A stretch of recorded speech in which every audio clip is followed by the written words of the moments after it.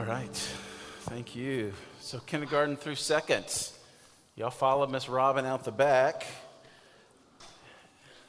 And I will invite the rest of you that are in here with us. If you want to get out your Bible, if you brought one with you, and turn it to Nehemiah chapter 1.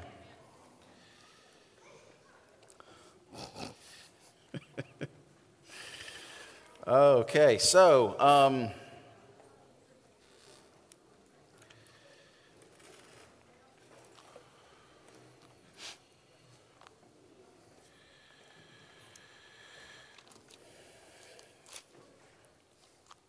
Chapter 1, is that right? yes. Okay, good. Sorry, good, Nehemiah good. 1. You're good. That felt weird. Trying to follow along. I like this. Today's a bit of a new day, a different day for us, because Jason and I are both going to be on stage together. And if you're new to our church or you don't know much about us, we do everything as a team. So there's not one like senior lead pastor. Jason and I share that duty. We've got other elders as well that help lead and shepherd our church. And so it just made sense that when it came to kind of sharing our heart and vision for this next season, that we would do that together. So you're going to hear probably 4 different, hopefully smaller sermons today. At least it might feel like that. Just bear with us. I really feel like God has something to share with all of us. 10 years ago today, we had our first official launch team meeting over in the cafeteria or library of the BIC. And we kind of cast some vision for what we might be, what we could be if we put our minds together, hearts together, sweated together, bled together, what God might do through a new church. And we always look at this time in the summer. We officially celebrate our anniversary in January when we officially launched the church, but we started gathering 10 years ago today. And we're going to talk about that some today. We're going to talk about some tonight. If you've been with us for any amount of time, whether you've been 6 months or the full 10 years, we want to know from you, what are some of the most memorable moments, if there's one or two that stand out, whether serious or funny, that stand out across our 10 years. Jason and I were talking about that this week and laughing about some of the funny ones and thanking God for some of the serious ones, what God has done through this faith family. So if you would email Jason at The Covenant Church, we're going to share some of those tonight on our Zoom call. Last week on the way home, Hudson, my little man, said "Dad" in a very serious voice, and I thought, okay, I'm thinking this might be a God moment, because after church, the other kids, we've experienced this like this with them. "Dad, since Corona, your sermons have gotten so long." Did he say? And he's used to like leaving after the singing, right? So I don't know what he thought we did in here afterwards. Your sermons have gotten so long. I thought about it. I was like, well, we were a little bit longer. And he said, no, really long. And it's felt a little bit like that. I think since Corona, everything has felt a little bit long. It's just taken forever to get anything done. And as we've started coming back to meet in June, really last Sunday in May, we started back. I have felt like there's this little bit of a mission drift. I think it's a combination of summertime. It's things always feel a little bit off during the summer. Of course, there's a pandemic. It's gotten all of us out of sorts on some level. It's a political season as well, and that's just always divisive. But it seems even more in this season. Many of our friends are sick with COVID. Many have lost jobs, might lose their jobs. Some of them that have jobs are much harder than they used to be. I think about the teachers and principals and support staff going back to school. We're going to have a prayer for you next week during our Sunday morning gathering. But their jobs are going to be a little bit more difficult, a lot more complicated. We see that there's a paradigm shift in history as racial tensions and social injustice have risen to the surface. Things that have existed for a long time now are kind of in the forefront. And I think all of that mixed together have made, maybe not just our church, but I've felt it in our church, this sense of like mission drift. Certainly has felt like, that you're in a funk. You know that feeling when things just don't feel right. Things feel a little, man, something is off. And I thought it was just me, and then Ashley and I started to talk about it, and she's like, oh, I feel that for sure. And then more of our friends we talked with said, man, I feel that. It just feels like a little bit of a funk going on. Like when I was in high school, me and a buddy, we went to Caddo Lake, and we took out, just a little John boat with a little motor, went out fishing. And we went out to, the fishing hole where everything was biting, and we get out there, and then the motor on the boat won't crank back up. And we pull and pull and pull and can't get it cranked back up, and we're, a mile or two from where we're started. And so then we had to use the trolling motor. Have you ever had to do this? The trolling motor and a couple paddles to get all the way back. And we're fighting against waves and other boats, and it just felt like we couldn't make any progress forward because we didn't have enough power. And in a sense, I've kind of felt like, in a way, the church has felt like that. We're making some momentum. We are moving forward, but it just seems like not like we want to. Everything around us seems to be pushing us out a bit. So as Jason and I began to pray through this, we took a couple days away from the office and went downtown and just started with a couple whiteboards and said, okay, God, what would you have for for us this next season? How do we redirect and realign our heart with your heart? And as I was praying through this, how do we share this? And we're going to share some this morning, and Jason's going to share some in a minute. We're going to share some tonight through Zoom. If you call Covenant home, I just implore you to log on tonight onto the Zoom link and kind of hear a little how this plays out. But I kept going back to Nehemiah. If you've got Nehemiah chapter 1, and we're going to blow through this. As a matter of fact, we spent almost 2 years in Nehemiah as a church. We were building that wall for a long, long time.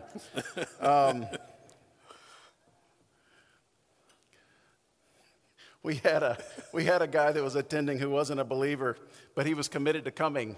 And about like the 8th week in Nehemiah, he came up after service. He's like, "Yeah, Pastor, thank you for your sermon. How long is it going to take Nehemiah to build that blank wall?" I was like, well, we're going to keep going after it, man.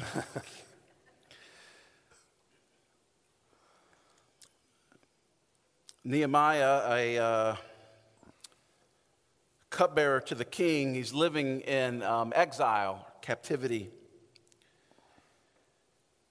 And he had some friends come to visit him. In verse 3, we'll jump in. And they said to me, the remnant there in the province who had survived the exile is in great trouble and shame. The wall of Jerusalem is broken down and its gates are destroyed by fire. So Nehemiah gets a bad report. In verse 4, as soon as I heard these words, I sat down and wept, and I mourned for days, and I continued fasting and praying before the God of heaven. And I said, O Lord God of heaven, the great and awesome God who keeps his covenant and steadfast love with those who love him and keep his commandments, let your ear be attentive and your eyes open and hear the prayer of your servant. Verse 7. Really, end of verse 6. Even I and my father's house have sinned. We have acted very corruptly against you and have not kept the commandments, the statutes, the rules that you commanded your servant Moses. Remember the word that you commanded your servant Moses, saying, if you are unfaithful, I will scatter you among the people. But if you return to me and my commandments and do them, though your outcasts are in the uttermost parts of heaven, from there I will gather them and bring them to the place that I've chosen and make my name dwell there. He ends by telling us he was the cupbearer to the king. And I just want to pull out a few things that just have just align with my heart for our church in this season from this passage. How Nehemiah, how his heart was moved and changed. And the first thing we see that Nehemiah did was listen. It all starts with listening. He says in verse 4, when I heard these words, news of the condition of the city of Jerusalem. The city walls had been torn down for 150 years. Why all of a sudden? Nehemiah knew the state. He knew where things were. They weren't getting better. Why all of a sudden did Nehemiah's heart all of a sudden change for the city? He was very prominent in exile serving the king. He had a good job. He had a good career. He had a good standing and favor with the king. Why all of a sudden did his heart become so burdened? Weeping and mourning, he says. This is not the kind of tear you shed at a sad movie. This is real mourning. It lasted for 3 months. Why the burden now? And I think I know why. I don't believe Nehemiah got any new information, but I do believe that he received the same information he'd always known, but it was accompanied with a new perspective. The Holy Spirit opened Nehemiah's heart to have the heart of Jesus, to have the heart of Jesus for that city, just as Jesus would later weep over Jerusalem. Here Nehemiah is weeping over the city of Jerusalem, and Jesus' heart has been given to Nehemiah through the Spirit. He starts with listening. I pray that that would be our first posture, that we would really listen to the Lord. And as I've had conversations with some of you in the past few months, I pray that that's your posture. Not just frustration and being upset, but a real posture of listening to the Lord. And then he moves into praying. That's the second thing. He says he began prayer. As soon as I heard the words, I sat down and wept and mourned for days. And I continued praying and fasting before the God of heaven.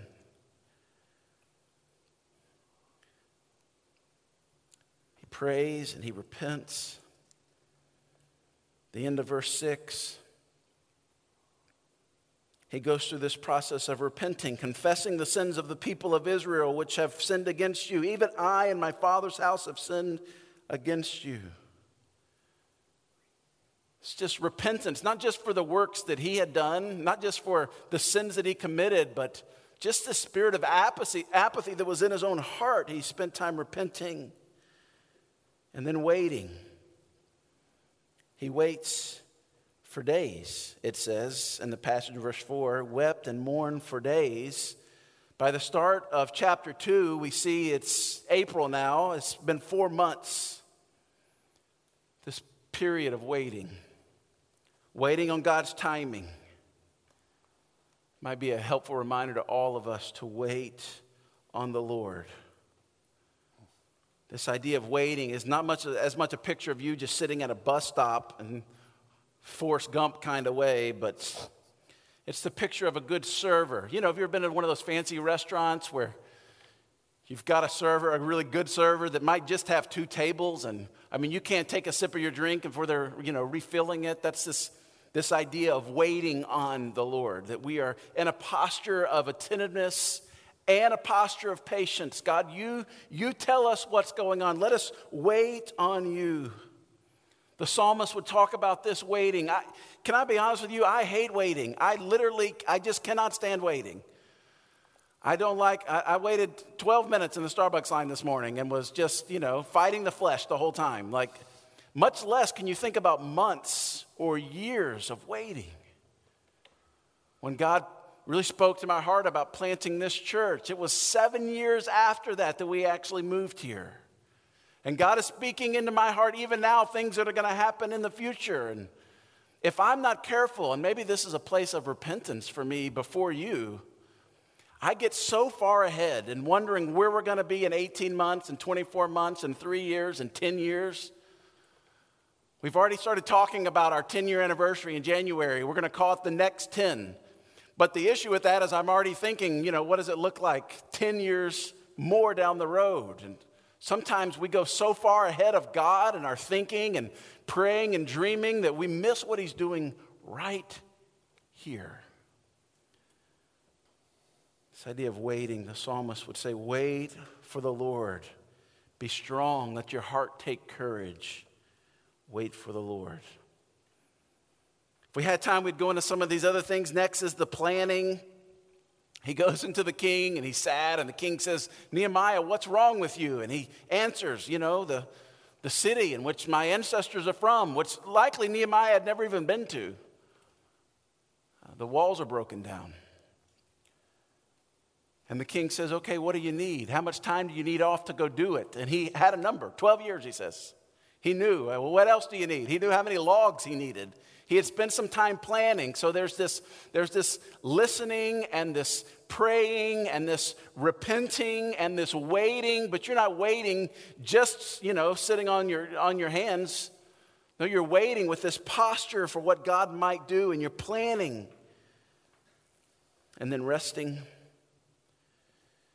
In verse 11, he says he finally gets to Jerusalem of chapter 2. So I went to Jerusalem and I was there for 3 days.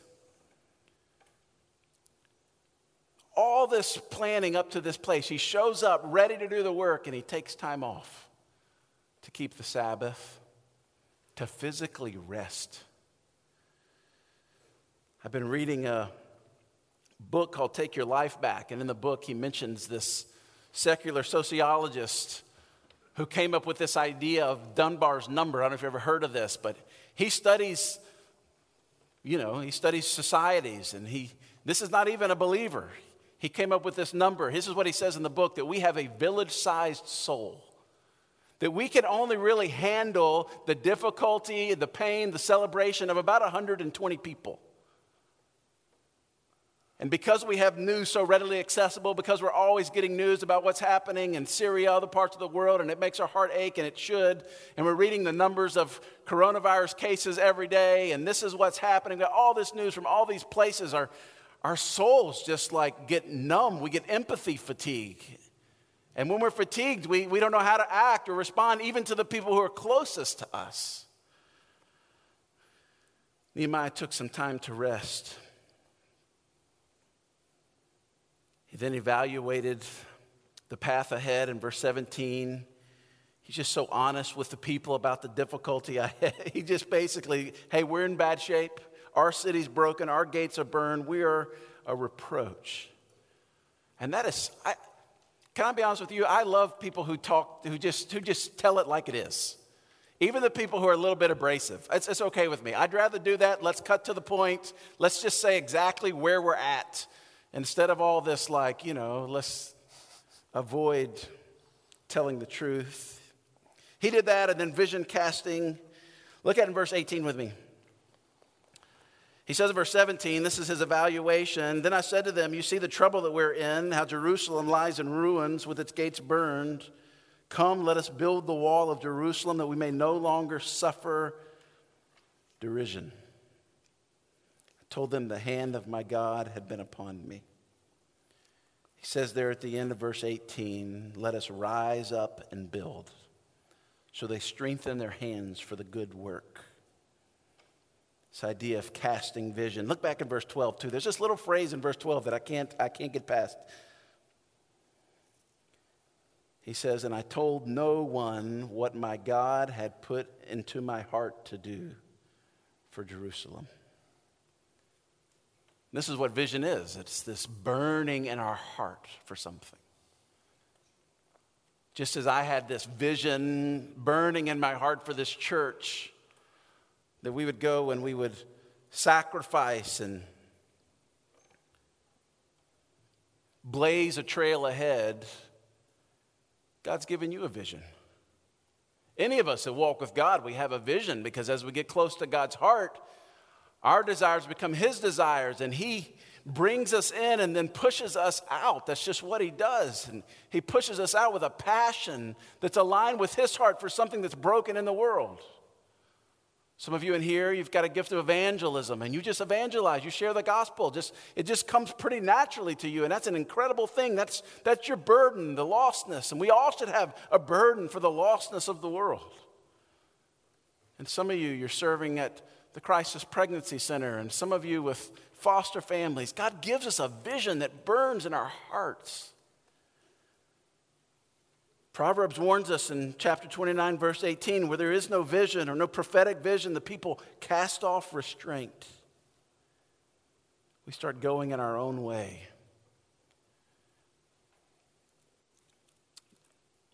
So, if we're going to sum up our vision as Covenant in this next season, I'm going to hand it over to Jason to talk. It's not a new vision. It's just returning to the other one. When I stood in front of some of you who were here 10 years ago, we had 3 pictures. We want to be a family. We want to be a team. We want to be a rescue ship. A family, a team, and a rescue ship. Jason, why don't you talk about some of those? Sure. As you think about this idea of family, we've used that word. It's a biblical word that we are the family of God. We've used that word, for 10 years now. And it's a good word, but I will say it can be a confusing word too, because we all have different views of family, don't we? Some from broken families or just really bad families, or sometimes you have a sense of almost no family. And so this word can be helpful, but also can be confusing and sometimes maybe even hurtful.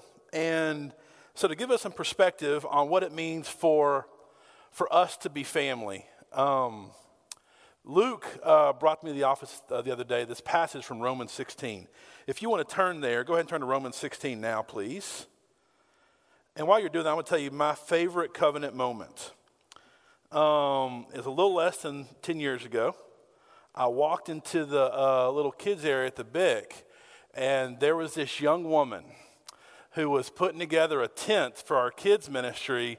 And a few days later, got a little thing called Facebook Messenger, and I popped her up on there, got the phone number, dated, and got married like 4 months later. And so that's my favorite moment of this church. And so I love you, and it has been the greatest joy of my life to be with you guys the past 10 years. It truly has. In a lot of ways, this church has grown me up. In a lot of ways, we have seen lots of things happen together. And as I came back from my study break, and me and Luke sat down, as you know probably, I am just a harmonious person. I just want there to be peace at all times. I have vivid memories when I was a kid of my parents fighting and me trying to get them to stop fighting. Like, I remember that vividly because I'm just a harmonious person. But when I came back, I felt this sense of tension and a sense across the church.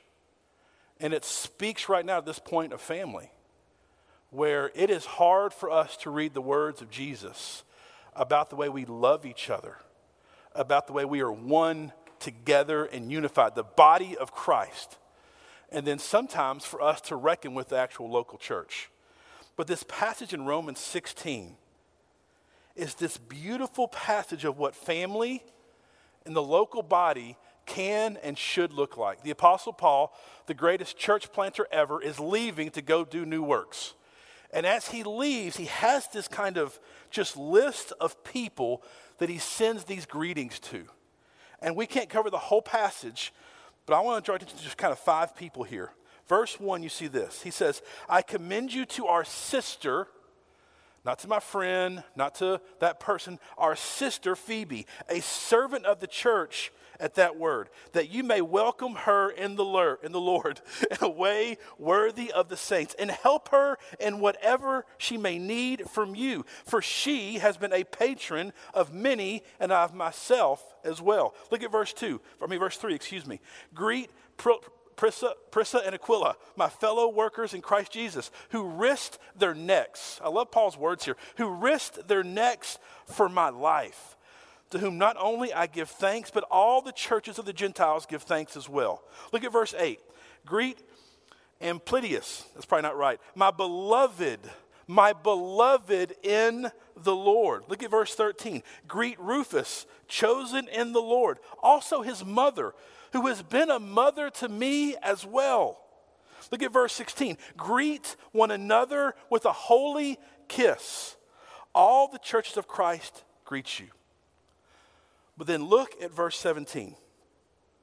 I appeal to you, brothers, watch out for those who cause divisions and create obstacles contrary to the doctrine that you have been taught. Avoid them. So you see really 2 things in this passage about how the family of God should function. The first, this right here. What you see is just great affection. Paul's words are oozing with affection. The way he knows them, the way he speaks of them, the way he loves them. It is this picture of this community who doesn't just put up with each other, right? Like, well, that crazy person, they do this, they say this. No, it's this community of affection and love. But also, Paul is adamant about unity. He is adamant about unity. So yes, there's great affection, But in the same breath, in the same little greeting here, he is saying, watch out that our unity does not go away. Watch out for people who might cause things to not be unified. So two great markers of the family of God are affection and unity. And all this is all Paul is doing, and all this is showing us a picture of what Jesus talked about in John 17, correct? In his high priestly prayers, he's about to go to the cross. What does he pray? He prays two things: that the church, the people of God, the family of God would be one as God the Father and God the Son are one. He prayed for unity, unbreaking, supernatural, covenantal unity. But also, he prayed that we, all of us, not just the ones we agree with, not just the ones that we like, but all of us would love each other so that the world could see a picture of God's love. And we see it happening here in Romans 16, this great picture of affection and unity. But here's the tension, right? Whenever we open God's word, it's this mirror. It's this mirror to us as an individual, but also this collective mirror to us, the church. And the mirror is asking us this right now. Are we, not the church down the road, not the global church, we have to reckon with ourselves today. Are we living with true affection and true unity? It's an affection, it's a unity that's built on one thing: the cross of Jesus Christ. Friends, hear me. We live in a world of echo chambers and groups, and we all think the same. The greatest, most unifying, most loving act in the history of the world is the cross and an empty tomb. And because of those two things, I can call another brother who thinks completely differently than me a brother in Christ because of the cross. Because we had no hope, and now we have a great hope. Amen? So we are a family. The question is, how do we grow in this? And we know the ultimate way is union with Christ. But let's for a moment just say that we agree with that. If we agree that we're all unified in Christ, we have union with him that leads to us being unified, how do we functionally take a step and grow in this? Here's my encouragement. We must shift from shallow to personal. We must shift from shallow to personal. Church, hear this. In our body today, we don't need deeper sermons. We need deeper relationships. We don't need deeper sermons. We need deeper relationships. And here's where I'll just share this with you. For me, I have defaulted, I think, to a shallow way sometimes of pastoring. Here's what I mean. Instead of calling you, having coffee with you, I might send a group text or a group email saying, think about this. Instead of staying shallow, we must move personal. And that's not just the pastor, that's us as the body of Christ. Because here's the issue. We are being discipled by a shallow world. Hear this. Our minds, as Paul says, are being renewed by a shallow world. And we have to put off the shallow and move towards the deep, towards the personal. And here's what I mean. Shallow is sending someone maybe a text. Shallow is social media. Let me say that again. Shallow is social media. Here is what is personal. And it is how Jesus and the church has always done ministry. And it's how we stay unified and affectionate. It's the table. Church, it's the table. It's the table. Listen, Luke can scream and have long sermons all day long, right, Hudson? We can do that all day long. But until we, the body of Christ, we go and meet our enemy at the table, nothing is going to change. The beauty of Jesus is that he brought the zealot and the tax collector together at the table and did life with them and had them see a common purpose, the purpose of the way of Jesus. But friends, that's going to happen at your dinner table. So here's the challenge for us to church. That person who you know that you disagree with, the person who keeps you from stepping further into Christ, further into community as one body, that person needs to be at your dinner table. What a fun sermon today, isn't it? Because here is the thing. The person, and there are times that someone steps out of bounds and has to be removed from community because of divisiveness. I'm not saying that's not true. But most times, we have to just show grace. Because here's the truth, friends. We have nothing to stand on except for the work of Jesus. We have nothing good except for his work, correct? So how can we really show judgment? All right, so that's kind of how we're family. But I will say this, another thing that helps us become unified and affectionate is when we have a common purpose. When we do something together. Like being on a sports team growing up, this was the greatest picture of this. I played with guys totally different than me. I was always like the quiet little Christian boy who never cussed. So I got to public school and high school, and I played basketball. My little innocent mind was just shocked and forever changed. Hearing the words I heard, but here's the truth. Once we went through like a training camp, and we practiced, and we sweated, and we won games and lost games, those men, there was a bond there because we did something together. So we're not just a family, we're also a team, correct? We have a job to do together. Now go back and look at chapter 16. We might have missed this. In this passage, yes, there's great affection, but Paul also lists out what they do. Phoebe, a servant of the church. She was a patron of everybody, correct? Rufus's mom took care of Paul. Aquila was a fellow worker in Christ Jesus. All throughout this passage, yes, Paul showed great affection, but he also showed this, that we all have a role to play. In the body of Christ, no one sits out, because here's the newsflash, you're all part of the body. Listen, if my foot sits the game out, I'm in trouble, correct? We all have a role to play. They had great purpose with each other, and it led to them leaning in with this great purpose. But here's how most of us kind of look at the church, or how we've been kind of trained in the West. So I just watched the Last Dance documentary a few months ago with Michael Jordan. Pretty good player, but there's this great story about Michael Jordan. He was the best player in the league for like 5-6 years, but he never won anything until a coach, Phil Jackson, came in and he taught him, listen, Mike, you're the best player in the game, maybe the best of all time. But until you learn to share the basketball and pass to your teammates, to people like me, and allow them and rest in them to do their job, you're never going to win anything.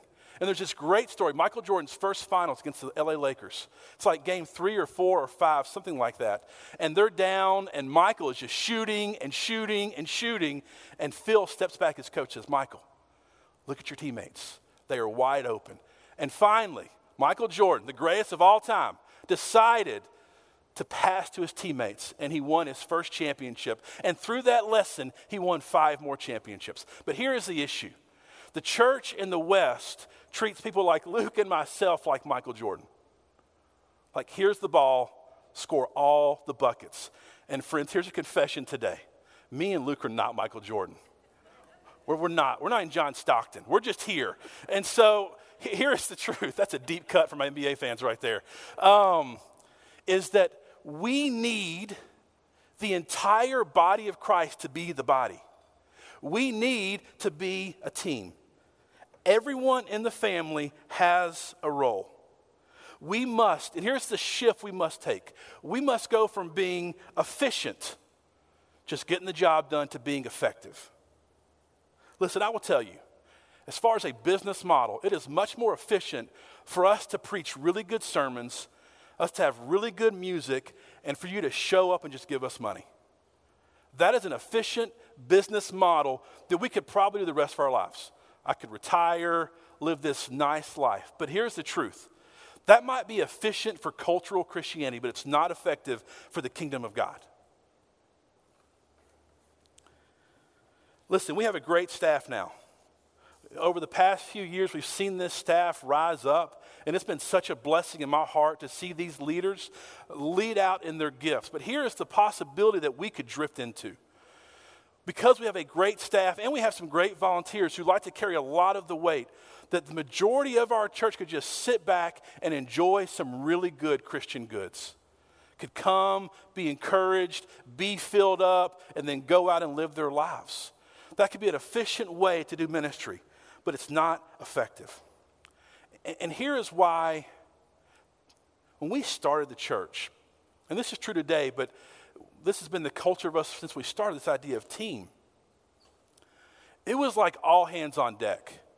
You ever get somewhere and like, oh, this job is way too much. We all have to pitch in to do this.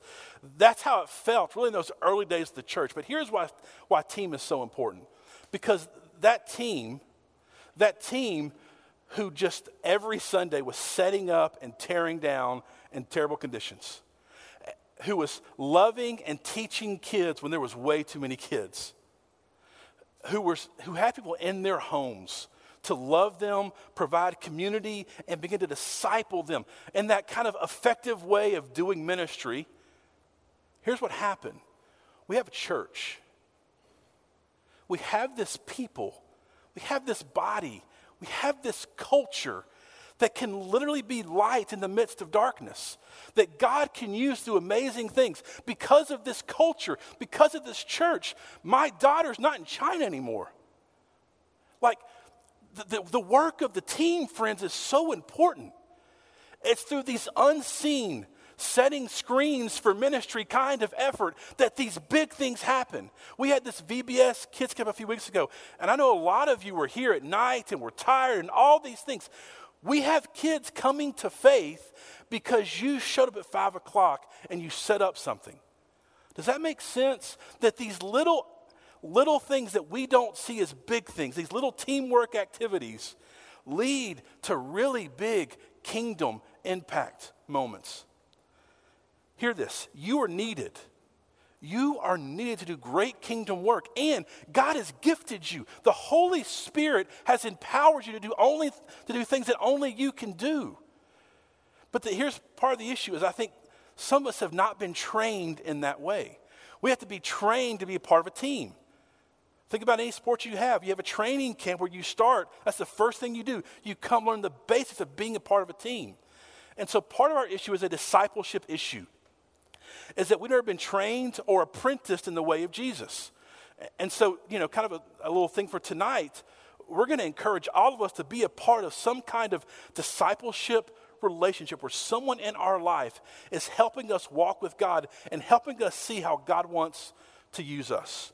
But listen, when we live as a family and we function as a team, Luke's going to talk through how then we can finally truly get to some good kingdom work.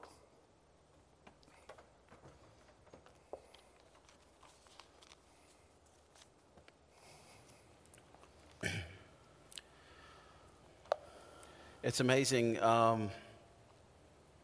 just how much gratitude wells up in my heart when I think about how much effort has been put into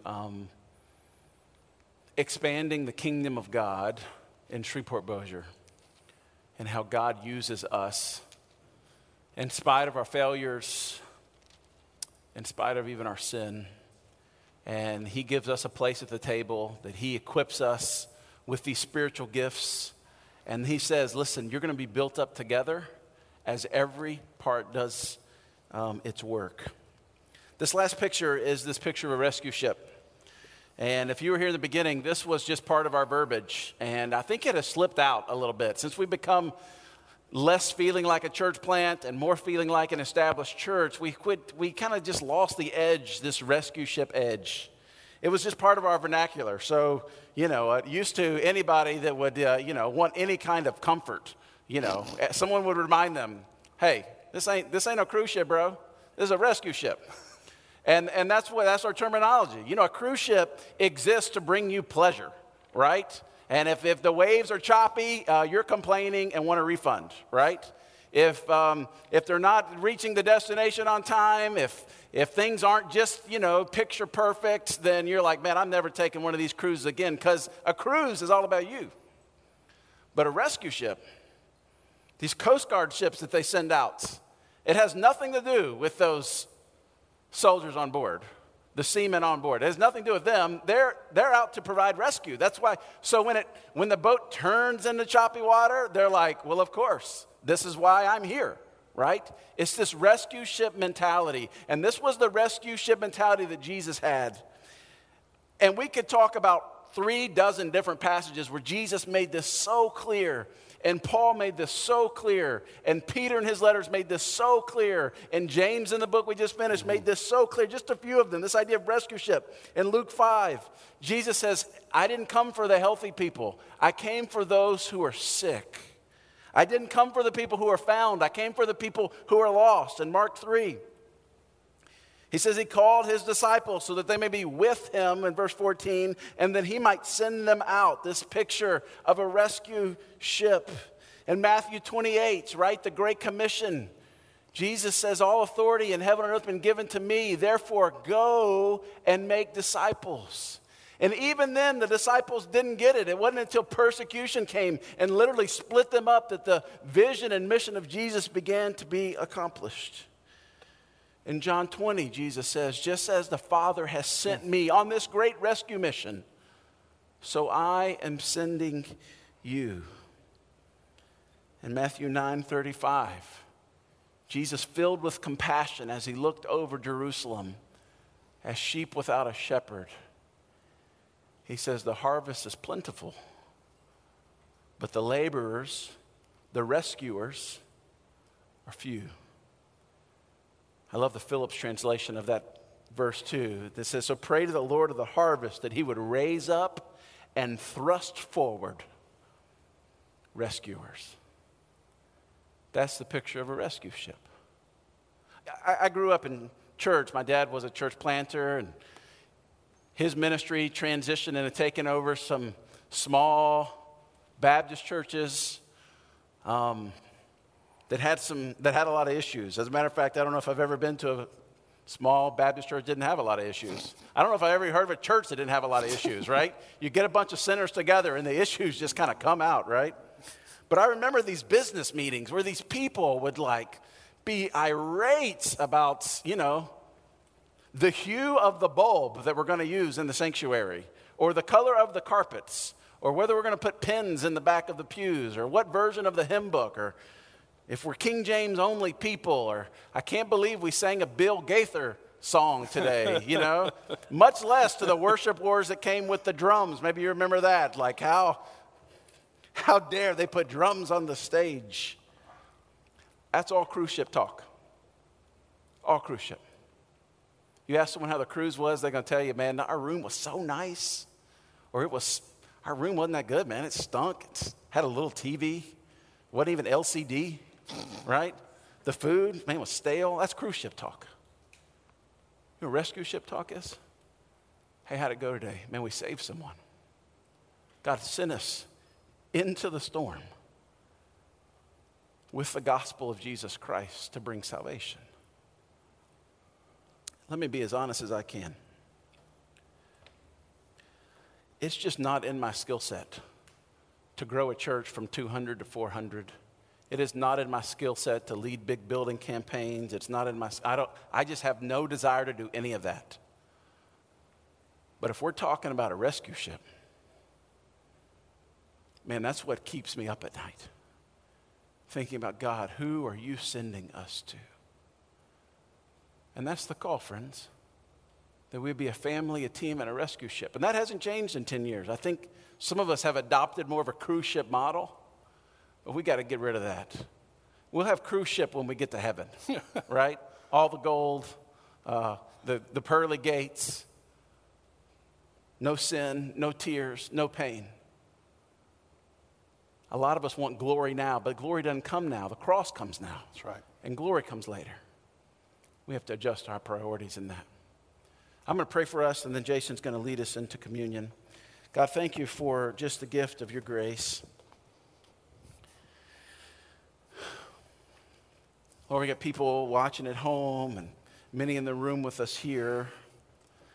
But Holy Spirit, you lead us very specifically. So I pray even right now that you would provide conviction, where there's sin that's present. Maybe it's just the sin of apathy that we've just kind of been lulled to sleep. The pandemic has kind of revealed to us that our roots do not go deep, even as Cassie talked about last week, just that phrase that we were built for the desert. Oh my goodness. Or maybe we've had this expectation of comfort and convenience, of glory now. We've missed the point. Lord, you've called us to take up our cross daily and to follow you. Cross now. Unless a seed dies and it's buried, it can't be useful. God, do something in our hearts where we could strategize all we wanted and whiteboards all over this gymnasium, but if we miss you, where you're leading, where you're calling, we've missed everything. Lord, give us a passion, give us a heart that beats for the things that your heart beats for. We'll give you all the praise and glory for it in Jesus' name.